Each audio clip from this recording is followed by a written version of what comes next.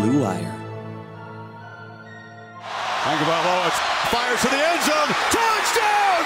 Alabama wins! Elliott dodged the eye of this national championship win. A deep throw by Lawrence. A lot of contact. Justin Ross broke free from it. He's down in the end zone. Touchdown, Clemson. Welcome into episode 130 of Press Pass. I'm Kayla Anderson alongside my co-host Joshua Perry. It has been a minute because we did not technically do a podcast last week because we did a bonus episode. This is the time of year you have to get really creative. We've said this time and time again, Joshua, because the only things we've been talking about, I swear, are the 12-team playoff expansion possibility and then NIL, right? And it is what it is at this point. So we're trying to create the most content for you guys as we can. But we promise, good things are on the horizon. Yeah, I mean, it's all I seem to talk about anyway nowadays, so why not talk some more about it on this podcast? But like you said, we'll try to keep it fresh and exciting, and hopefully we'll get some other news here down the line. Yeah, and I mean, there are small things happening, and so we'll start with the NCAA and things moving in the right direction in terms of, on the side of the athletes, I should say. So the Supreme Court of the United States unanimously affirmed a ruling that was earlier in the week that provides an incremental increase in how college athletes can be compensated, also opens the door for future legal challenges that could deal a much more significant blow to the NCAA's current business model, which we know is crap. And so when you look at it, this is a decision that's going to allow schools to provide these athletes with unlimited compensation as long as it in some way is connected to their education. So this is what we've sort of been waiting for in terms of getting the ball really moving, Joshua. And I know you were happy to see this come down this week. Yeah, I mean, I was happy overall because it's a step in the right direction. I think it does really open up the door for some further litigation, which is going to be necessary. But I also sit back and kind of ask the question, like, I mean, what do you mean by unlimited expenses related to academics? Yeah. Like, you're going to buy these guys new iPads or these gals new iPads, every semester? Like, I mean, if you're on scholarship, they already pay for your books, so it's not like you need to buy books or anything. So I'd be definitely curious to see how this plays out just in practice. But the one thing that I think was really important, and the one thing that I take away from what happened, is they said that the NCAA was a monopoly and that the system is un-American, that no other place in America can you have an unpaid labor economy, period, but one that produces so much money. So the fact that they said what we were waiting for everybody to say about the NCAA, I think is a big deal. And it really has shown over kind of these last few weeks, these last couple of months, how powerless the NCAA is right now, just in terms of being able to rule over college athletics the way that they're supposed to. And that brings me to the question, at some point, are we going to see the NCAA dissipate into something much more less like hands-on, or is it going to turn into something that they are revamping? I mean, what happens to this, model? Because in my eyes, I don't see anything going in any direction for them, because it's going in the opposite direction, which it should be, because it's been a mess for a very long time.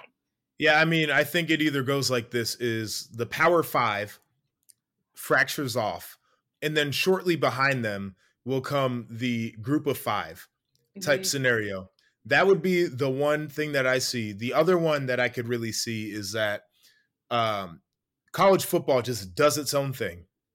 Okay. And then college basketball would shortly follow.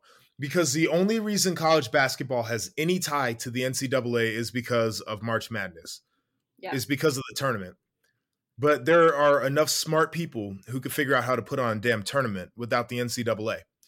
And I believe once that happens, first off, I think it'll clear up a lot of things. Like, Division I big time college athletics is very different than even FCS or Division II and Division III athletics, right? But Right. now you let the NCAA just deal with that, deal with D2, deal with D3, and then let the D1 big dogs figure out how they want to run their system.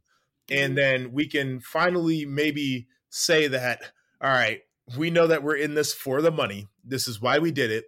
And we're going to make it beneficial to all the parties involved, including the players. Yeah, I mean, I think that that's a good way to look at it, Joshua.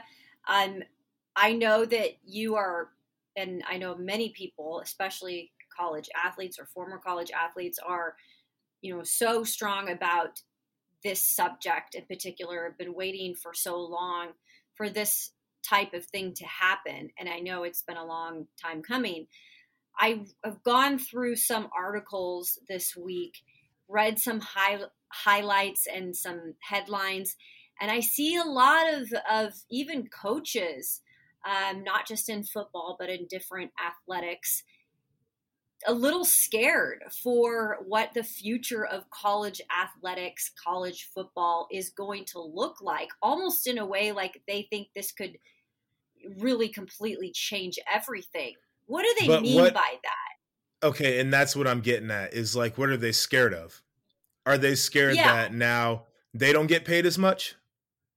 Or now at $10 million a year, they're going to actually, like recruiting is going to be a little bit harder. Like, it's really hard for me in a system that has benefited them since it started, it's really hard for me to listen to people talk about their fears about the system changing and how it's going to affect college football.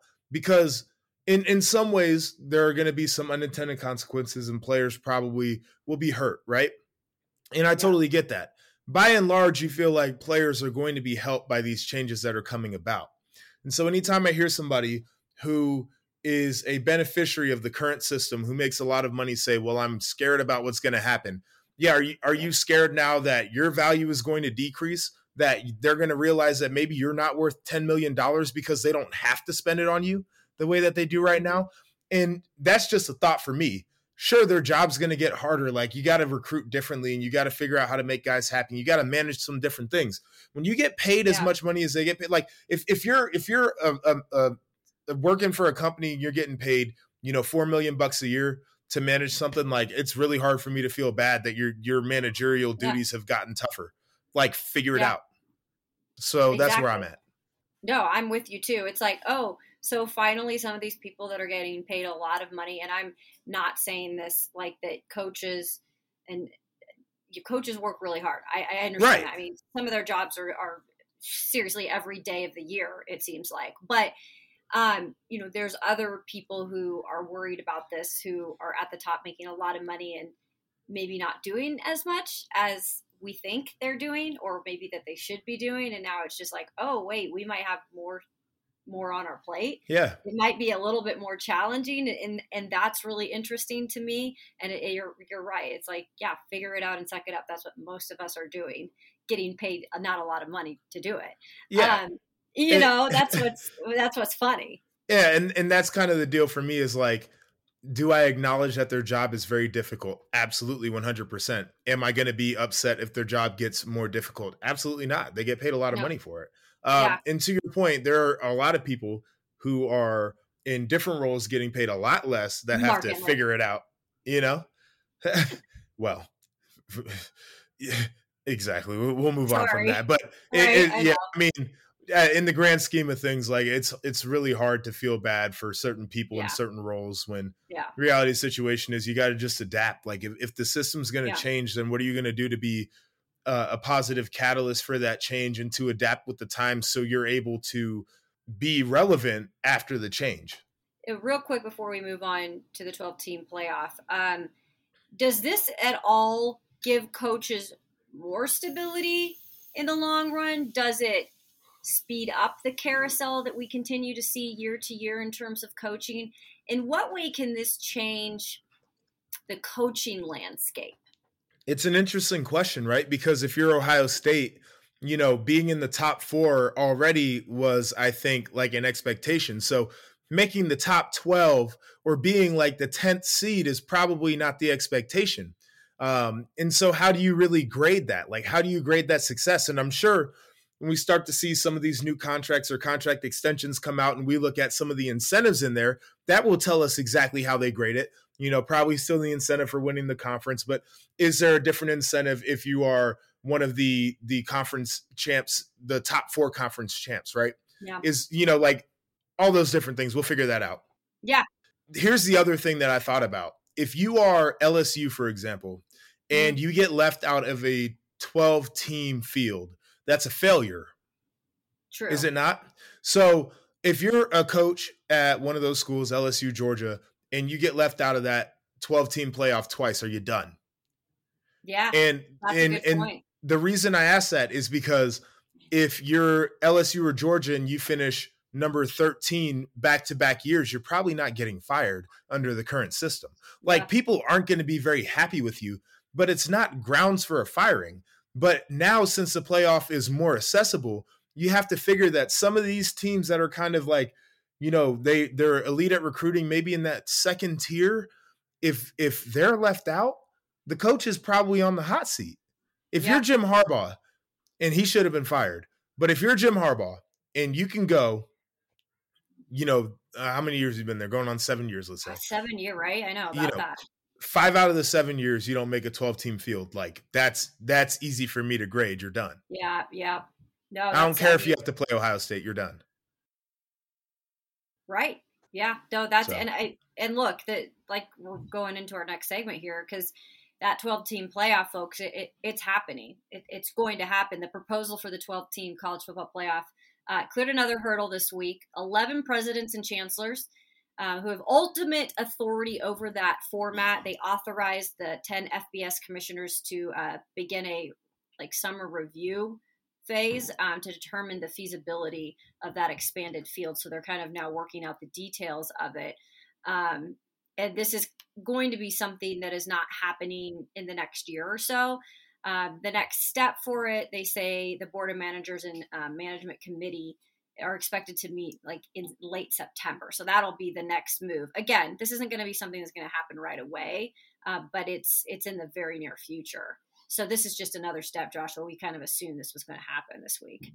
Yeah, it's interesting, that little ultimate authority kind of deal there. Just you reading that, it sounds a little bit funny. But yeah, this is one of our expectations of what was going to start to happen as college football progresses into maybe a little bit of a different format for how we want to crown a national champion. And for me, like I said, I'm not necessarily the biggest proponent of this 12-team format.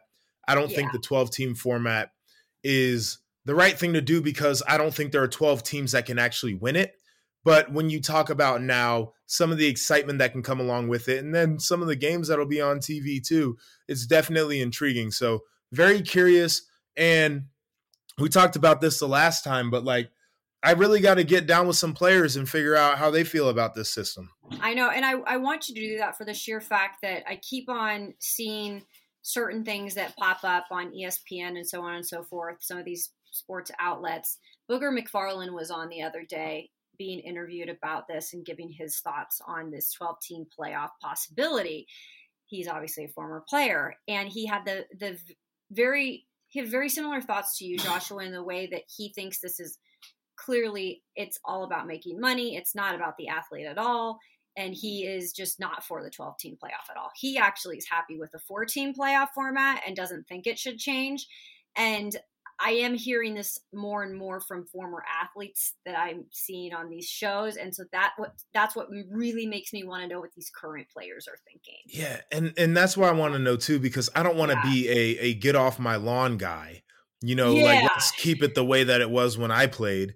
But I really need to know how players feel about such a drastic change into their football schedule and how they had to treat their bodies and the length of the season and everything else. Yeah. So hopefully we'll have you bump into some guys here in the next couple of months, and we'll see what they have to say about it. Because again, it's a little bit polarizing. I know that people are excited because it's like, oh, more football, more teams can get in, my team can get in. But when it's all said and done, it's these athletes out here, putting their bodies on the line, working those extra, months to make us all happy because we want Right. football.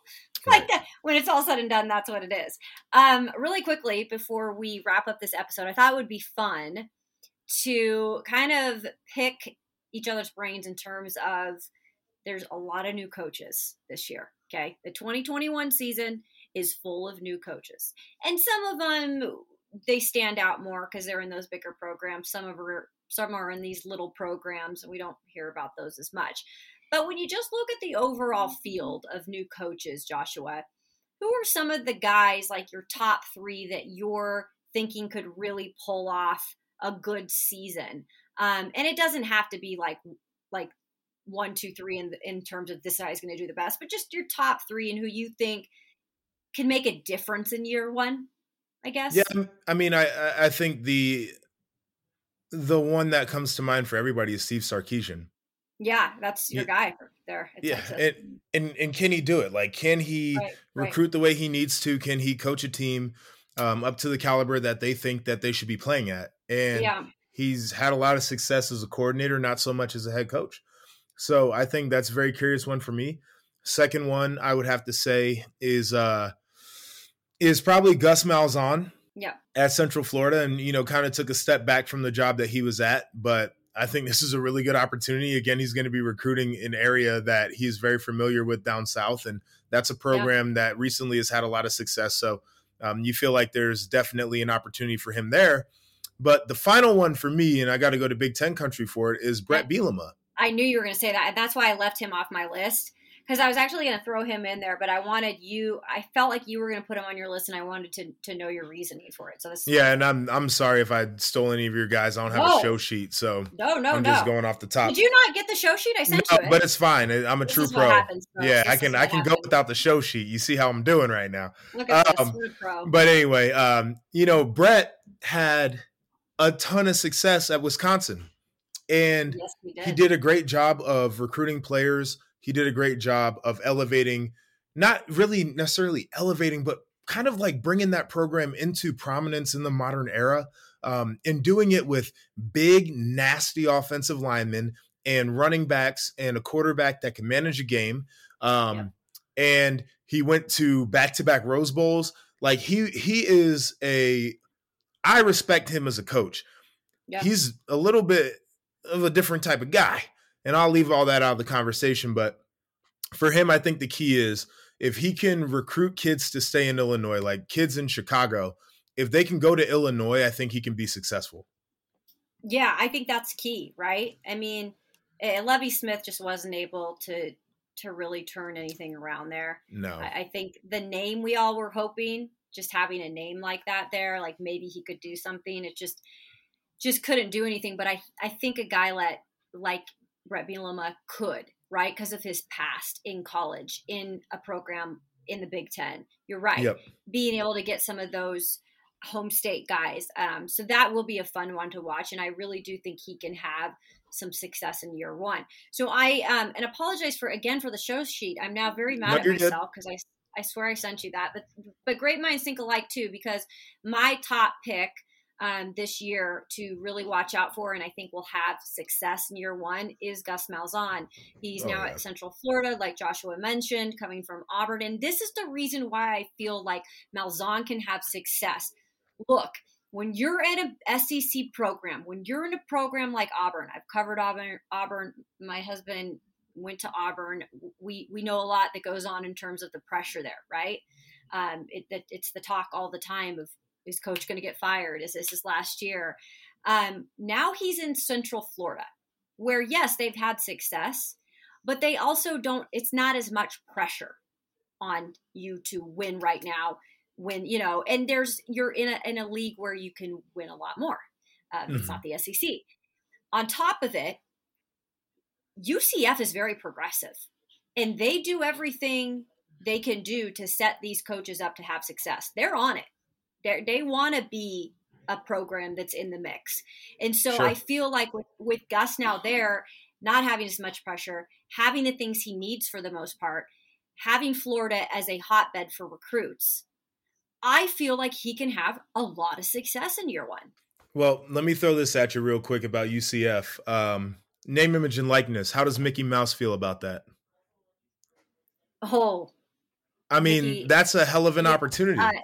I didn't even think about that. Yeah, and I don't know if Disney would have the palate for that. Like, I don't know what because they're worldwide, but I mean, come on, wouldn't that be just a great opportunity? Yep. And I really wouldn't put that out of the picture. I wouldn't either. You know? Who knows? That's a great point. See, Joshua always brings up these ideas. I'm like, oh yeah, that interesting. Yeah, see, I need to be a sports agent and not a sports media guy. We could be like anything in terms of commissioners, agents, right? Media. Whatever we already do. We already got that locked up. Yeah, exactly. Well, and he's the one. Isn't Gus the one that put the Twitter handles on the back of their shirts, like you were saying, the name, image, likeliness? So I mean, he is ahead of the A game, and Central and UCF's like, go do your thing. He's like, whatever you want to do, Gus, which is like cool. You love to see it. I love to see it. So I think Gus is going to have success. He'll be fun to watch. And then my second coach in here I'm throwing in here is Brian Harsin at Auburn. Mm-hmm. Look, I know that not a lot of people know Brian Harsin. He came from Boise State. I know him because I follow football back on the West a little bit more, just being from there. And Boise State has always really had a pretty good program. They keep just kind of they don't really play a ton of people, but they do have success and they have made a name for themselves and they have actually churned out some really good coaches and players. And so Brian Harsin came from there. Everything that I have heard from the Auburn side of things, articles I've read, is he is a heck of a leader. Guys love him. Guys want to play for him. Guys want to get behind him. And that's a good thing to start off. And I asked my husband today, I go, so have you heard anything? Like, what's the beef on the street? Like, what's going on down there? What's the talk about Brian Harsin? And he goes, honestly, there's not a lot of talk. And he's like, that saying, if there's, nothing going, if there's no talk, that's probably a good thing, right? Yeah.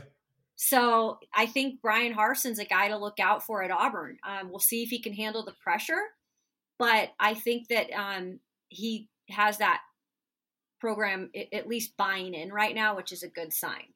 Yeah, I think the interesting thing will be coming from the West Coast in his last job, kind of to the meat grinder, pressure cooker that is the SEC. Like you said, can he handle the expectations that are going to be that people are going to have of him down there? But to your point, if you're trying to be a guy at an SEC program, you got to be a tough guy, right? You got to be a tough guy. So it definitely makes sense from that point.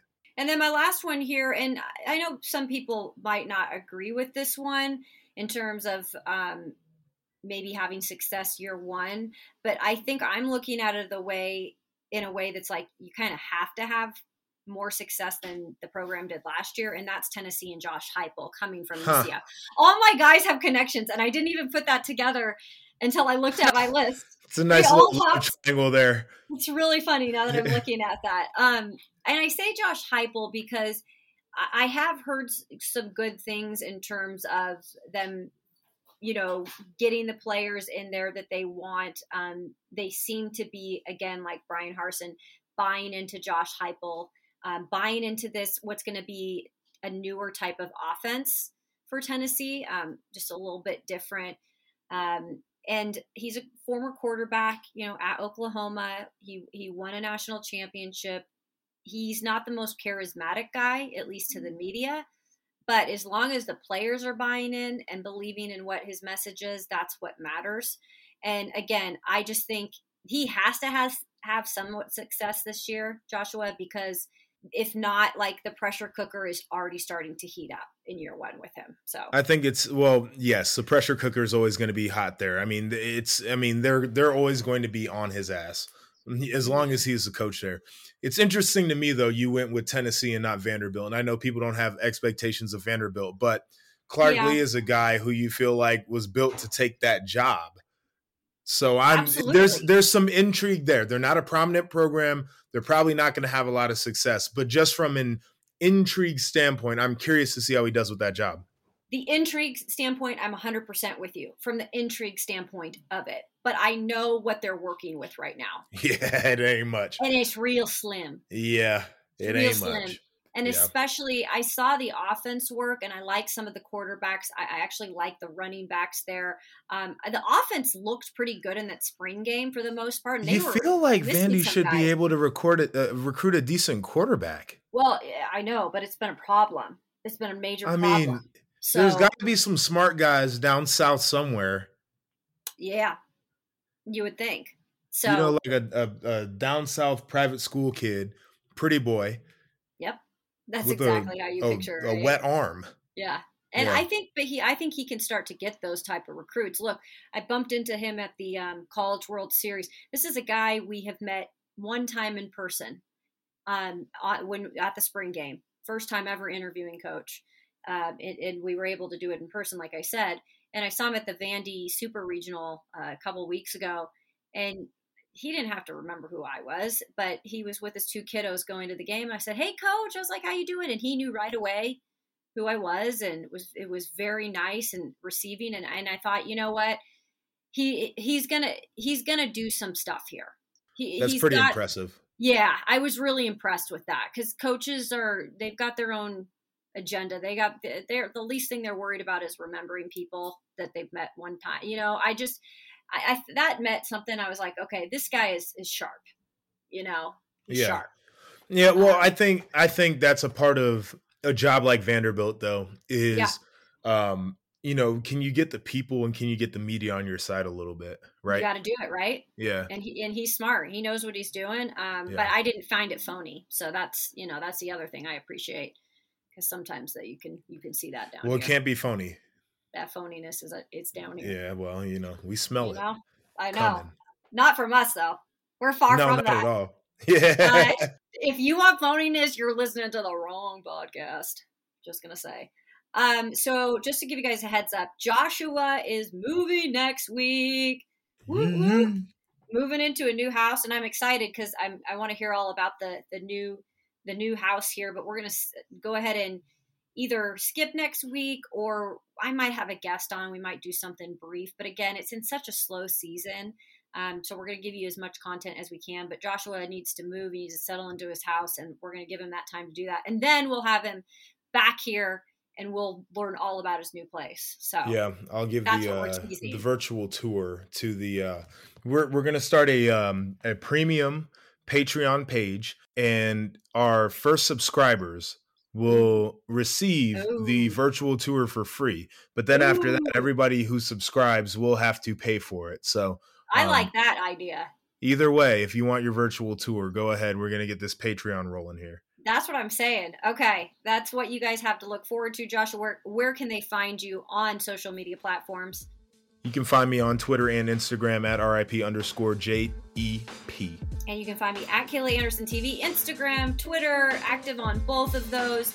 We appreciate you guys hanging in during these long summer months. I know it's not as much fresh content as you would like, but we try to make it fun and we try to bring something new to the table every time. We always appreciate you. Subscribe, give us likes, comments, whatever you like, and you guys have a great week. We'll see you back here real soon. Take care.